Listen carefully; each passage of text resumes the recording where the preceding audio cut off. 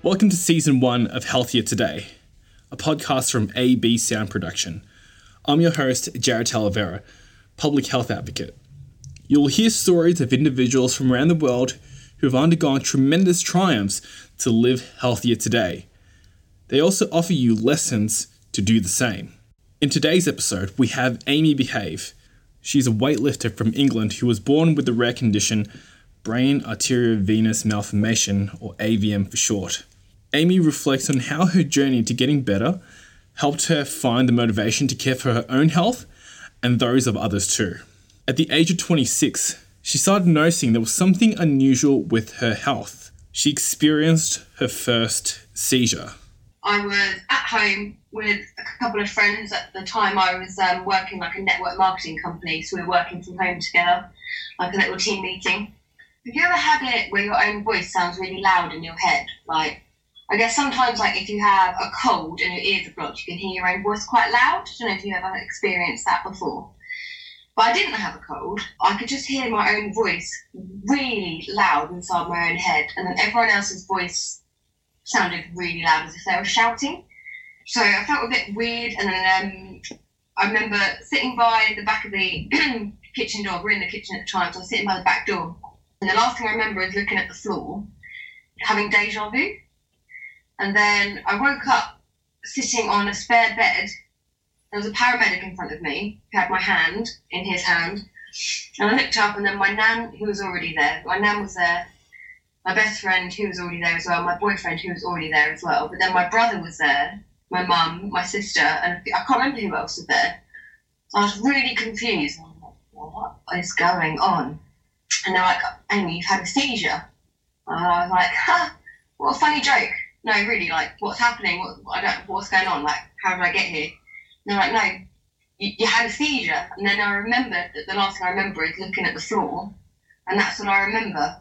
Oh, after the seizure, I was just in a complete state of panic, and I had no idea what was going on. But did you say after the surgery? Oh, we'll start off with after the seizure. Okay, yeah.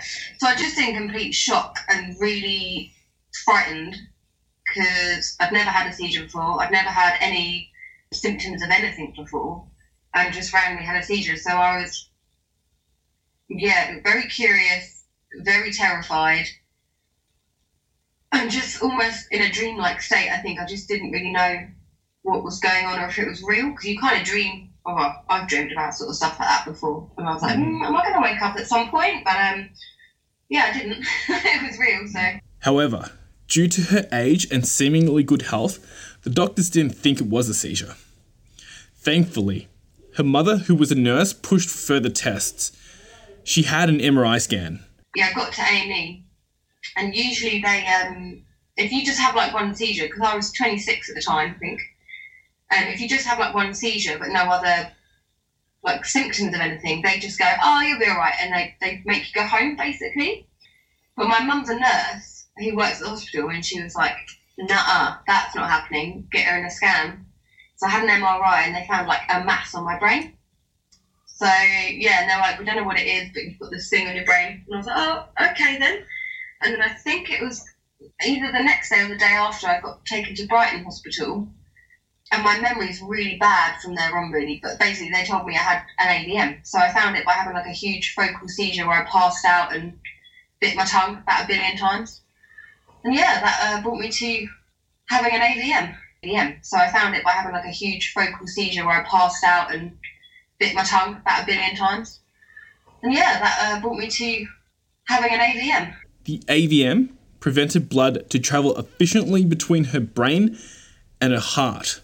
The condition causes a collection of blood vessels to become twisted, tangled, and enlarged.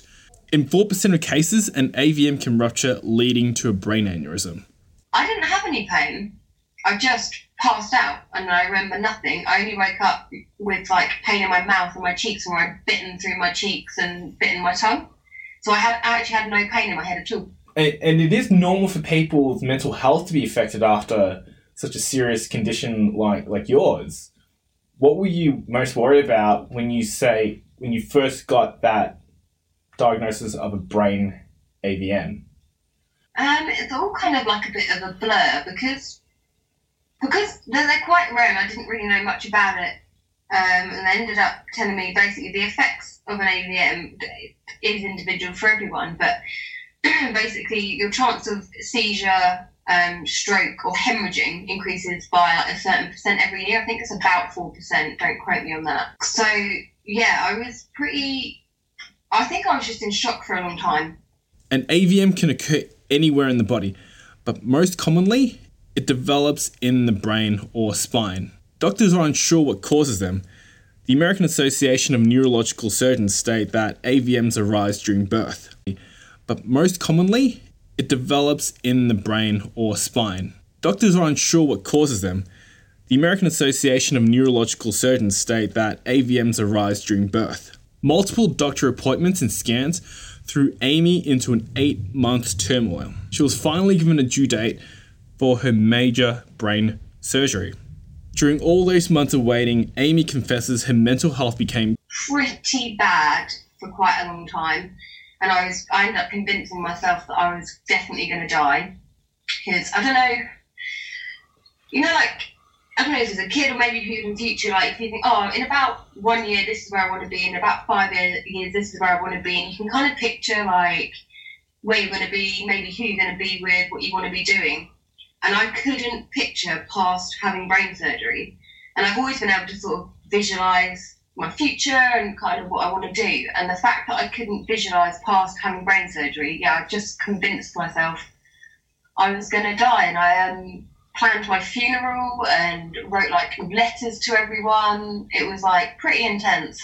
I mean, there was definitely a chance of me not waking up.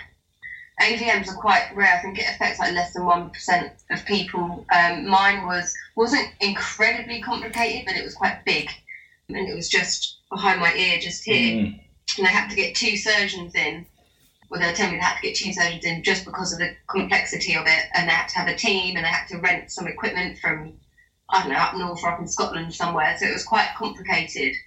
And obviously you then Google things. Like, I remember looking for like help groups at AVM, and there really isn't many. And the ones that there are, people come out quite deformed, paralysed, like they're all horror stories, really scary. So from doing like a bit of like home research, which is probably never a good idea really, I was pretty convinced I was like 50-50, like I'm going to die or I'm not going to die. So I think, major brain surgery in my eyes is like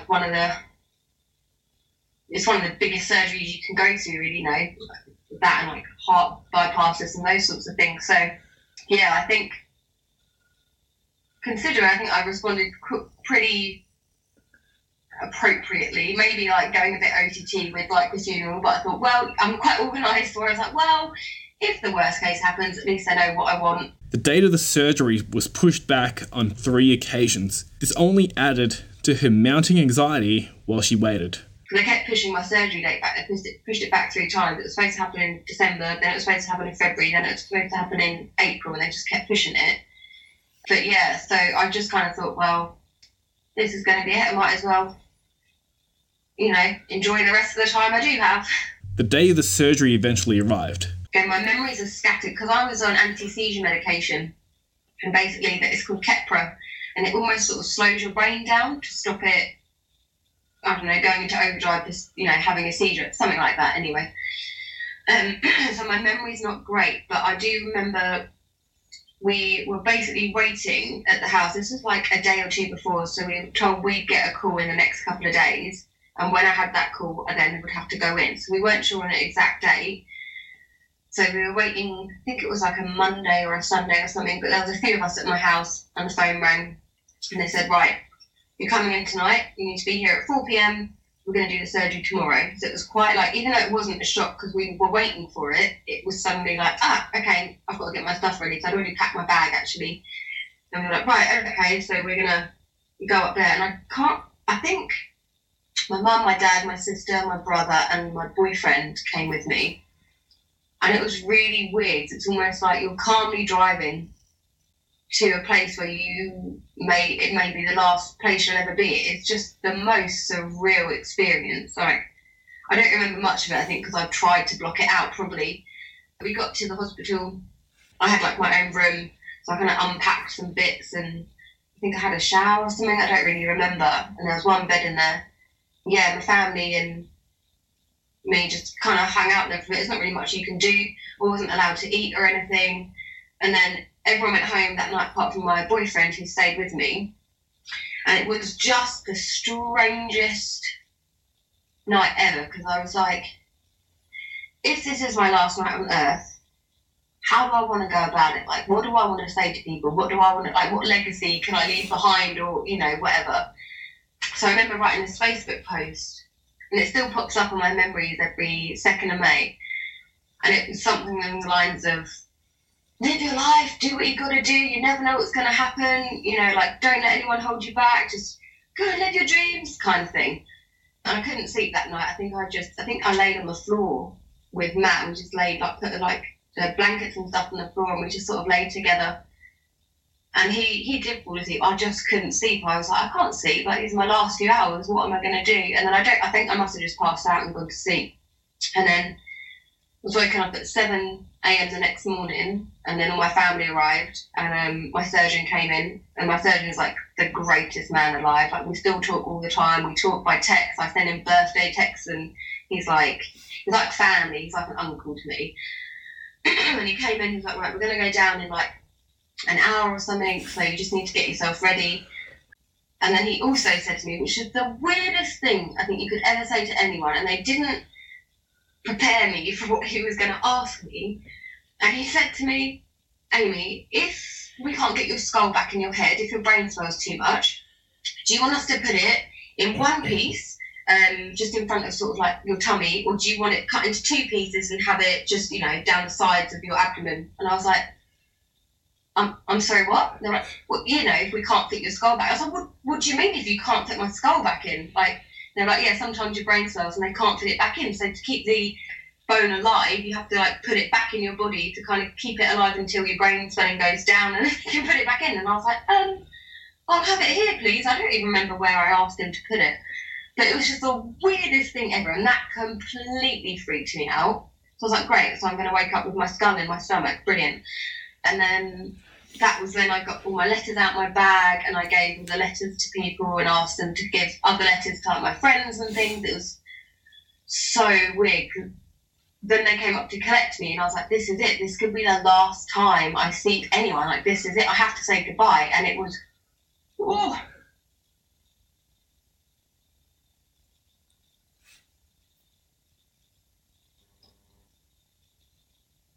Damn it. Yeah, and I just had to say goodbye to everyone.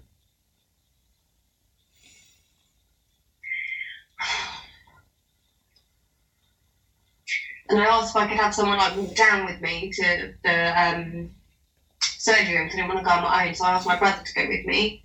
So he came down. It was really weird as well, because you think they'd like wheel you out, and they don't. They're like, come on then, and you just get up in your gown and you just kind of walk with them. It's so weird.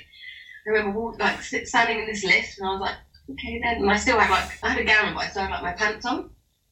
They took me down to this like almost like a waiting room that had loads of beds in it, and you just kind of wait there. And they're like, oh, you have to be like fully naked, like you can't have any clothes on. And that really freaked me out, because I really don't like feeling vulnerable at all. So being naked and having like brain surgery, I was like, this is the worst thing ever.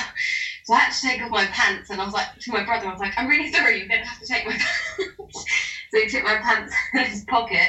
Oh, I forgot I had a scar on, that's going everywhere. Yeah, and then he came in with me to when they put you to sleep, and I had to lay on this bed, and there was a few nurses around me, I think. And me and my brother had this like little private joke where, and we've had it for like ever. There's a song that it's like a child song, and it's got the word necklace in it. And my brother always used to sing the song and then be like, necklace at the end, and I'd have to repeat it after him in exactly the same tone. So I'd go, necklace, and no matter how perfect I got it matched to his tone, he'd like, nope, it's wrong, nope. And it's just been this ongoing ridiculous joke forever. So they explained to me how the anaesthetic and stuff would work and how I'd fall asleep. So they started putting the whatever it was in my veins, I started to feel a little bit drowsy, and they were chatting to me and getting me to talk. And the last thing I said, which was amazing, because if I had popped my clogs, it would have been the funniest thing ever to end it on. But I went to my brother, necklace, and he said it back, and I was like, no, you didn't get it right. And that's the last thing I remember saying to anyone. It was so funny. And then like it felt like, I don't know, 1 second later I was awake. So that was a really interesting day. And still very emotional. Yeah, I don't talk about it that often because I'm quite open about it. I don't really talk about the intricate little details much. I really appreciate you for really sharing your vulnerability, because I remember that last year I featured a mother from Michigan, and she has a daughter who was about 4 years old with cerebral palsy, and it affects her ability to walk. And like, she didn't have very much of a support system. So what she ended up doing was she started using social media and started posting videos and photos about her daughter and the progress that she's making.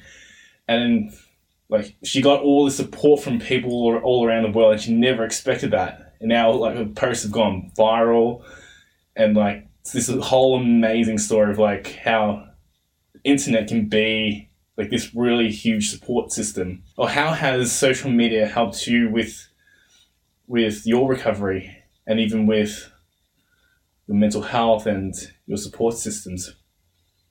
Yeah, I mean, it's been like a bit of a lifesaver, some of it. When I didn't tell anyone that I'd had, apart from people that were there and my like best friends, I keep my friend circle very small. I didn't really tell anyone what was happening for 5 months. I don't know why. I don't know if I was in denial or what. And then when I was like feeling very, very, very low about it, I was like, okay, well, I need to turn this into a positive situation. What can I do? I was like, okay, well, I'll do a video on it and post it on YouTube, and then I don't have to talk about it, but I've talked about it. And then if people want to listen to it, they can. And if they don't, then they won't, and that's fine. So I posted... it's still up there now, but my first video just explaining what I had, how I found it, what was going to happen, and I posted that to YouTube, and I think it's only got about 5,000 views or something like that, but then it went around Facebook, and I think it ended up having about 30,000 views, which is really cool, and I got loads. It's amazing, like strangers are even more supportive than a lot of my best friends were. Like, some of my best friends didn't, and I'm assuming it's just because they didn't know how to handle it, but they barely contacted me during it. They didn't really message to ask how I was or anything. And yet all these strangers would like completely fill up my inbox and things with wonderful supportive messages. So I ended up doing like a couple of follow-up videos to that. And then I think everything happens for a reason. So I would never wish to have not gone through that, and sounds weird, but I'm really glad it happened because it completely changed my life. But also from it, I did a recovery video, not for ages, and then people started reaching out that people that had the same thing, and I didn't know anyone that had it before. People started sort of coming forward and telling me, thank you so much for posting. It's nice to know we're not alone, and like positive. Try and get like the positive side of things and be real at the same time, but still look on the bright side of stuff. And then since then, I've done like this year, I did a couple of follow-up videos, like a 3-year anniversary kind of videos of how I was and what I went, like not really what I went through, but how I am now and how I've got through that. And it's been amazing to have so many people message saying how much it's helping them to go through it. And again, like the support from strangers all across the world is insane. People that had the same thing, and I didn't know anyone that had it before. People started sort of coming forward and telling me, thank you so much for posting. It's nice to know we're not alone, and like positive. Try and get like the positive side of things and be real at the same time, but still look on the bright side of stuff. And then since then, I've done like this year, I did a couple of follow-up videos, like a 3-year anniversary kind of videos of how I was and what I went, like not really what I went through, but how I am now and how I've got through that. And it's been amazing to have so many people message saying how much it's helping them to go through it. And again, like the support from strangers all across the world is insane. It's amazing to see the opportunities that you had like after the surgery and all these things that you start to do that you've not otherwise done. So what are some of those things that you've done now that you would not have done otherwise prior to the brain surgery? It's like waking up from something like that and realising you didn't die really makes you appreciate life and how precious it is and how short it can be, even if you think you're totally healthy, which I thought I did, or I was. So, yeah, it kind of gives you a slap into putting things into perspective, and it really did that. It kind of put like a rocket up my butt, let's say. So a few things that I did was, ever since I was about 14, I've always wanted a breast augmentation. So that year, when I woke up from brain surgery, I was like, right, doing that. So that's one of the things I did. Maybe, not... that was just for myself. That was just something I wanted for myself. So I did that. I decided that I didn't want to work for anyone else. So I took a course to become a personal trainer, and then I'll do that now as a full-time job. I kicked fitness up a gear, and I ended up doing a bodybuilding show this year, which was really cool. What else? I think it's just, there's some of like the bigger things, I suppose. And I'm much more travelling as well. Have you started any hobbies? Oh yeah, I do. I do Spanish now. Started speaking Spanish. That's pretty fun. Ended up, I was with like a couple of circuses before, but it kind of kickstarted me again into picking up. I do like fire dancing and things, so like it was like, right, let's just have fun. Because like I said, we don't know how long you've got here. Tomorrow's never promised, like they say. So I was like, well, let's have fun. So yeah, I do koi spinning classes now as well. Yeah, just more about health and fitness. So I'm really into sort of health and fitness, and it's really made me just want to help more people, just inspire and help other people just to, be themselves and be the best version of themselves and make their life what they want it. The surgery was a success. Whilst her physical health had been treated, there was still the matter of her mental health. Amy sought counselling after months of depression. She gradually worked to regain her mental health and improve her well-being. She still finds the experience emotional to discuss. As part of my microblogs on Instagram, I featured a doctor from the US. She's about your age, and her heart was failing, and so she needed a heart transplant, and she was lucky enough to get a heart transplant within 11 days, and it normally takes a lifetime to get a heart transplant. And she said that after she got the heart transplant, she started to become more grateful for life, and it made her more of an empathic doctor for patients. How did, say, the brain AVM and the surgery change how you view your life? Well, I had an interesting recovery mentally. So physically, I recovered really, really quick. So I was back in the gym in this is going on a slight tangent, so I will pull it back. But so you're supposed to be in ICU for a week, and you're supposed to be in hospital for 2 weeks after that. And I got out of hospital entirely in 6 days because I hated being there. So I was somehow recovered really quickly. I ended up then going back into a gym gently, starting 2 weeks after that. And I was like, right, cool. Brain surgery, done, it's out the way, dealt with, get rid of it, crack on with life, right, let's do all these great things, let's go travelling, let's inspire the world, I'm going to be a superhero, I'm going to do this, I'm going to do that, and it's going to be effing brilliant and whatever. And I really expected my life to have this really massive, great big turnaround really quick, because brain surgery was done, it was all over, and that was it, I was going to be a freaking superstar or whatever. And it actually ended up having the opposite effect eventually. So I had the surgery in May.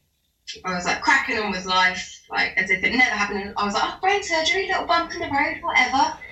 And it hit July that same year, and I fell into this really deep depression. Well, it started off not so deep, I suppose. It was a little bit low, and then by the end of the year, I was an absolute wreck. And it ended up being for 18 months, I was incredibly suicidal. I didn't want to get out of my bed. This was before I'd done my course and things. I wasn't going to work, I wasn't eating, I wasn't brushing, all the classic signs of being low. And it made it double worse because I was like, oh my God, I've just survived brain surgery. I should be really grateful for my life and I should be counting my blessings and I should be just the most positive person in the world, and yet I don't even want to be alive. Like, how ungrateful. And I really, really beat myself up and really struggled with that whole thing because I really thought I was just going to be a superhero for some reason. So I ended up, and I didn't tell anyone. Like, I was living with my boyfriend, he saw it all, but I wouldn't speak to anyone about it because I don't like asking for help, which isn't very helpful. I wanted to sort it out on my own and, you know, be a superhero. But I got to the point where I was like, literally, like, if I don't do something, I'm going to do something stupid. So I ended up speaking to my mum, who went to the doctors. Like, cut a long story short, I went on some antidepressants as such, but they're more like hormone balancers for like serotonin in your brain. So I went on them, and then slowly and surely, like, I started getting better and making a recovery, and then I started like making better choices and just doing, I don't know, maybe more healthier things. And now I'm fine. And now it's like, it is that what I wanted after I first sort of recovered. I'm now in that place where I'm like, right, grass is so much greener, the skies are so much bluer. I now, like, rather than, if I want to go and do something, I'll do it. As long as it's not hurting anyone or, you know, if endangering myself or more or less, I will now just go and do it. I don't, you know, tomorrow is not promised. Like I said, if you wanted to go and do something, go and do it, because you don't know if you're ever going to get that chance. So it's made me more of a go-getter. It's made me want to help other people more. I guess, like, I would like to leave a legacy of inspiring other people just to make the best of their lives, and that's what I'm trying to do with mine. Like, I want to go travelling, so I'm going to do it. I'm 30, I've already been travelling, but I'm going to do it again, because why not? Inspired by her newfound appreciation for life, Amy trained to become a personal trainer to help others invest into their own health and well-being. Not only that, she started competing in bodybuilding competitions. Amy is unstoppable. She advises... It's made me appreciate life more, and I just think if you want something, or you want to achieve something, or you want to try something, you should go and do it. And for some people who've gone through these serious health conditions, and from people that I've interviewed for the blog in the past, that it changed what they view as something that makes them truly happy. Like that whole experience, that being with people, going traveling, all these things that you started mentioning brings true happiness to people. So how did that whole experience change what you find truly happy? What did you find made you happy prior to the surgery, and what makes you happy now? To be honest, that doesn't really change. I've always wanted to help people, and I've always wanted to travel. Like, they're the two things that I've always envisioned in my life, is making other people smile and feeling good about themselves and feeling like they're achieving what they want, and going and experiencing the world in different cultures and just visiting this incredible place that we live. And the only thing that's changed is that I just want it more and I want it faster. So that's it. It's just intensified how I feel, and it's just, rather than me going, oh, should I, shouldn't I? It's just like, no, I should. I should definitely go and do that. So again, it's just intensified everything and made me more driven to just go and get it. And like, one of the people that's been really supportive in your life is your partner, Matt. How did you two meet? At a gym. We met in 2013. I was working at a gym already, and he started work there. I remember the day I met him, actually. My memory's not very good since brain surgery, especially. I mean, it was never good anyway, but it's much worse now. But I remember the day I met him. He's a big boy. He's 6'8", so you can't really miss him. And I remember walking into the gym, and there was this giant man in there, and he was just doing this most ridiculous dance. And I can't remember what the first thing I said to him was now. I used to remember it, but I don't even remember anymore. But I think I just said, that's interesting, what are you doing? And it kind of started, I say it started there, it didn't. We kind of like were just work buddies. And then we got more friendly. I don't like particularly mixing with people from work in a social situation, so I never went out really socially with people, but I went out to Brighton one night with my best friend, and he'd gone out with the work lot and happened just to be on the same night. And I don't drink anymore, but at that time I was drinking, and I was drunk, quite drunk. And I happened to bump into him on like the main strip in Brighton. And I was apparently in the road because I felt like it and just having a chat with him. And he tried to kind of like maneuver me back onto the pavement, out of safety. Very kind of him. I don't like being touched by people. So regrettably, not regrettably because it's put us where we are now, I got a little bit aggressive, which isn't, I'm not usually, a fighter, but I jumped and managed to headbutt him in the nose, and we left that there, and then we went our separate ways. And then I woke up the next morning and remembered what I'd done, so I found him on Facebook, and I was like, I am so sorry. Ended up apologising, and he forgave me. He now says that the only reason why I headbutted him is so I could find him on Facebook and we could start talking, but that's how we really got talking, because I headbutted him. So who asked who out first? Was it you or was it him? It just kind of happened naturally. Like, we just spent more and more time together, and then I think, funny enough, my best friend had met a guy at the same time, pretty much like the same month, and they declared that they were in a relationship like in November 2013. And then I think we were sitting in my lounge, in my mum's lounge at the time, watching telly, and we'd found out that they'd got into a relationship, and we were just like, should we do that then? Yeah, all right. And it was just it was kind of as blasé as that. And here we are. And here you are. Because both of you are highly disciplined with your workouts, as seen on your Instagram accounts. That's a strong man. Yes, doing all those deadlifts and the squats. Exactly.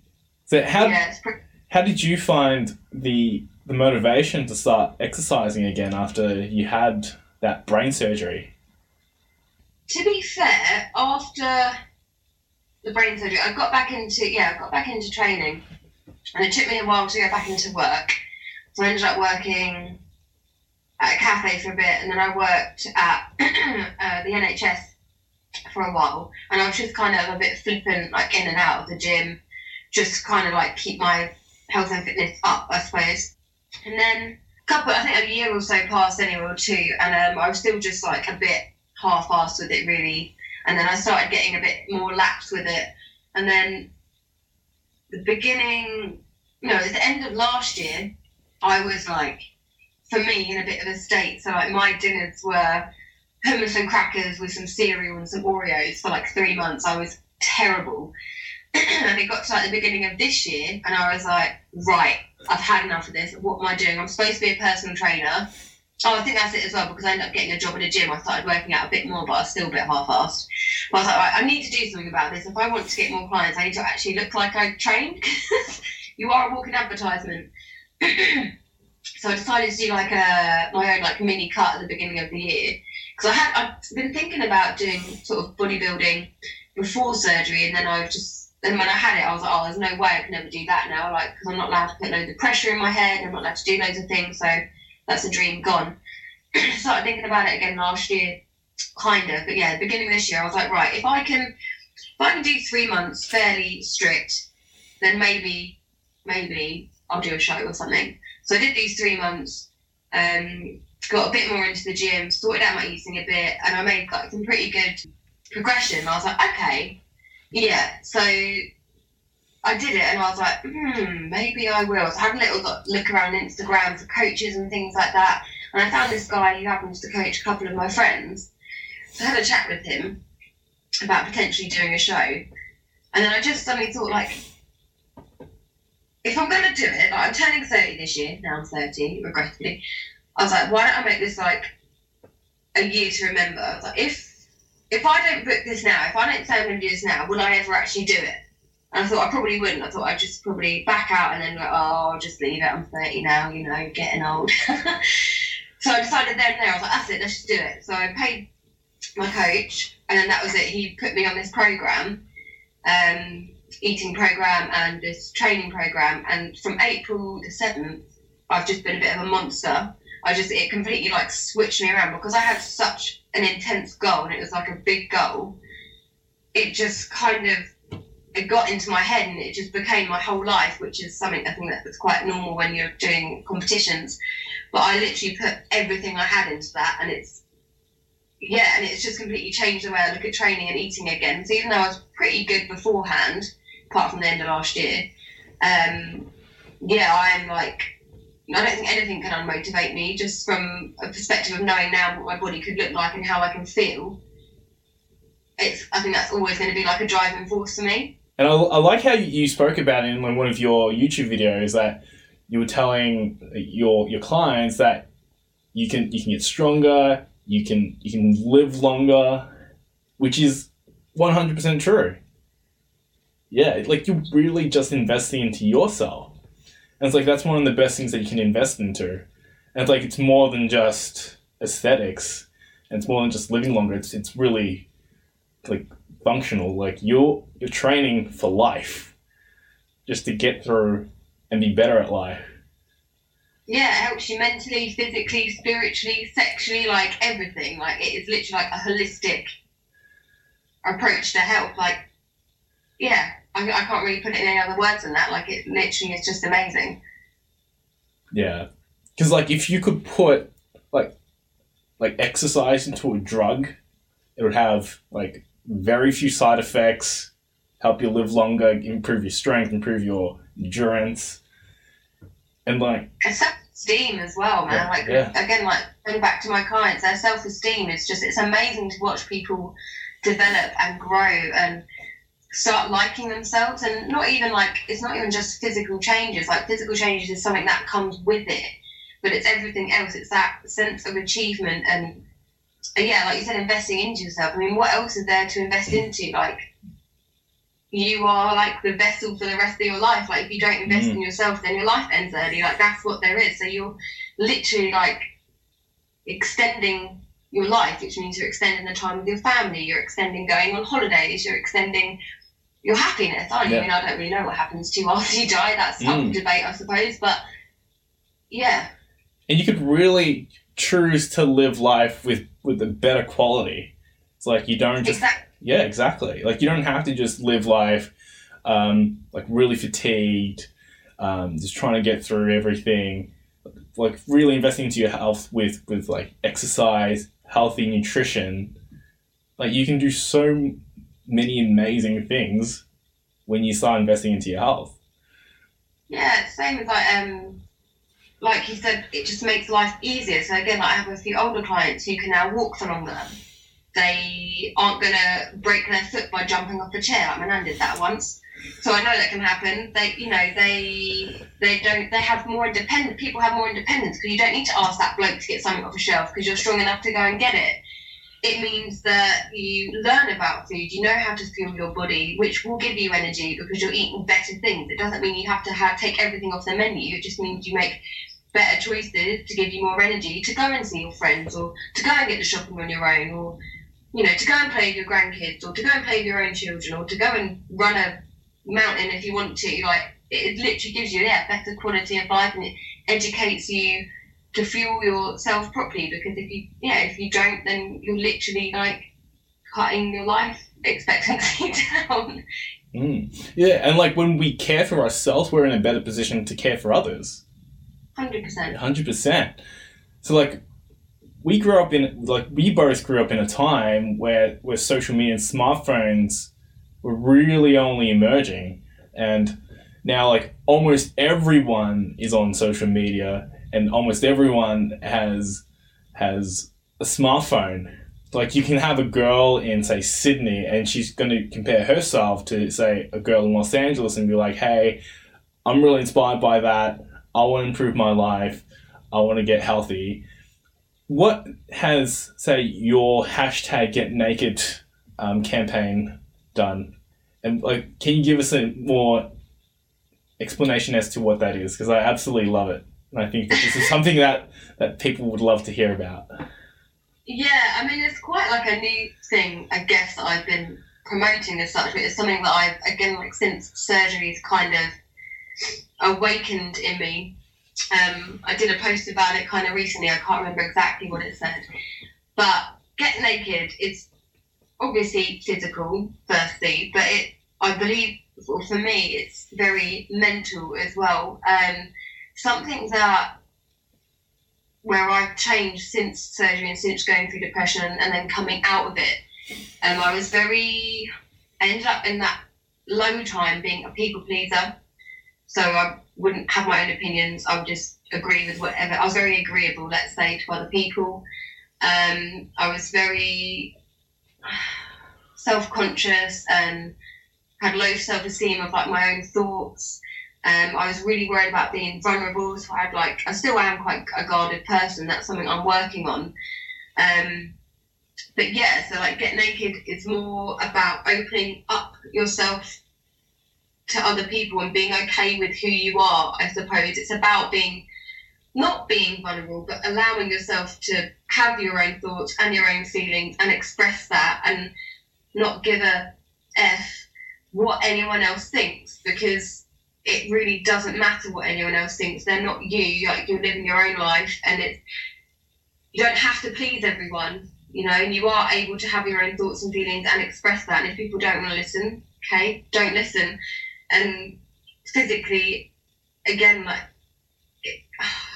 I'm very pro Get Naked. So if I go on holiday, I like skinny dipping, and I'm not afraid to say it. My Instagram can be a little bit questionable at times, and that's fine. That's how I want to live. I think human bodies are beautiful, all of them, and being naked, we came into the world naked. We were always supposed to be naked. So I don't know why society has decided that we have to cover ourselves up all the time. But I think, and this I guess comes down a bit to social media as well, because before we get into a big debate about that, obviously there's good sides and there's bad sides to that. And the bad side is people always post what you want them to see, which is something, again, I've been posting about recently. Like, even I do. I post what people want me to see. I don't post the stuff I don't want them to see, because I don't want them to see it. And that's the same with everyone. So the unfortunate thing about that is that people then think everyone else has these perfect bodies and these perfect lives, and everyone's always happy all the time, and everyone always looks cool and stylish and blah, blah, blah, and everyone's boobs are like up here and everyone's waists are this big and everyone's got a six-pack and whatever. But that's not true. Some people it is true, and that's just some people, but actually the majority of the world, everyone looks different. And I think social media has kind of wrecked that for people, and I've seen, I've got younger siblings, how much they struggle with their body image because of social media. And I don't think there's anything necessarily wrong with it. I get a little bit in two minds, because the stuff I post, okay, it's the angles that I like, but I do look like that. And if you see me at a bodybuilding show, for instance, that is what I look like. So sometimes when people get a bit it's not realistic. Well, it is, because I've done that as well, but it's unrealistic that sort of everyone looks like that. So I think it's kind of wrecked people believing they have to look a certain way, which isn't true. If you choose, you want to look a certain way, that's cool, go and do that. And if you don't, that's fine, you don't have to. So yeah, Get Naked physically is, I just think, human bodies are there to be appreciated, and they don't have to be sexual all the time. They don't have to be objectified all the time. It's just a body, we've all got them. It doesn't have to be a sexual thing. So that's kind of where it goes physically. But yeah, mentally, it's open up, F what people think, own your shit, It's cool. It's cool to be yourself. You don't have to be like anyone else. So it's kind of about stripping people back there, mentally and physically. That was a long way to talk about it, but does that kind of make any sort of sense? Being healthy doesn't have to be looking like a bodybuilder. And I think that's probably the misconception that a lot of people think, that you have to look like an athlete, you have to look like a bodybuilder, like these people on social media, to be healthy, which is not necessarily the case. You're exercising regularly, you're eating healthy, that's healthy. It's not what it looks like on the outside. And to be fair, if you're looking at bodybuilders for a body image, I'm telling you now, it is unrealistic. Like an athlete, you have to look like a bodybuilder, like these people on social media, to be healthy, which is not necessarily the case. You're exercising regularly, you're eating healthy, that's healthy. It's not what it looks like on the outside. And to be fair, if you're looking at bodybuilders for a body image, I'm telling you now, it is unrealistic. So I was at 9% body fat by show day, which is stupid low, like not healthy low, but that's stage lean. That's how you have to look for the show. But that is, you look like that for maybe the last 3 weeks of like going through a bodybuilding prep, and it's not sustainable and it's not healthy. Those last couple of like month or so of going into a bodybuilding show, you know, we saw these fitness models and stuff, it's not healthy. For instance, I was on about 1,000 calories a day, which is nothing, and that a lot of people are on less than that. I was having to do 60 minutes cardio a day and an hour and a half weight training a day, and it was really hard. And it's not healthy. You can't live like that. Like, that is completely not doable. So the people that, you know, you do see these pictures of, you know, bodybuilders on stage and fitness models, they don't look like that all the time. They look like that building up to a show, and it is them, and it is a real photo of them, but that's not how they are all the time. Like, you would die. Yeah. Like, you would die being like that all the time. It's just not plausible. If Amy was in a room with her 18-year-old self, she would tell her this. I would probably say to 18-year-old Amy, but I was pretty like this anyway. I was a bit of a rebel, but you don't have to be liked by everyone. Be yourself and own your shit. That's it, man. That's it. That's literally probably what I'd say, yeah. Be good luck getting through to 18-year-old Amy, but that is probably all I would say. F what people think, doesn't matter. You know, you don't, like I said, you don't have to be liked by everyone. It doesn't matter whether people think you're cool or not. Do what you want to do that makes you happy, and yeah, own it. And now you're at a point where you are the person you needed, that 18-year-old Amy needed. Amy's one piece of advice to live healthier today is... This is such like it means a plethora of things, but like we were saying, like talking about earlier, invest in yourself. So you don't always have to spend all your money on clothes or going out or whatever. Invest in yourself, whether that's physically, like joining a gym. Like, I would say joining a gym, because I just think, even if it's not joining a gym, even if it's going running or whatever, but do something physical, because it's not just a physical thing. It is very much a mental thing. It changes your hormones and all sorts of things. Yeah, and I want to say about one mentally, but it's such an open playing field. I quite like that though. The invest into yourself, and that's one of the best things that you can do. 100%. What is one thing you took away from this episode? Share it on Instagram with the hashtag #HealthierToday and tag Amy at AmyBehave and myself at Jared Talavera. Share this podcast with one person who you think would benefit from it. Leave a rating and review on Apple Podcasts. Your feedback helps make this podcast better for you. Here's to you living healthier today.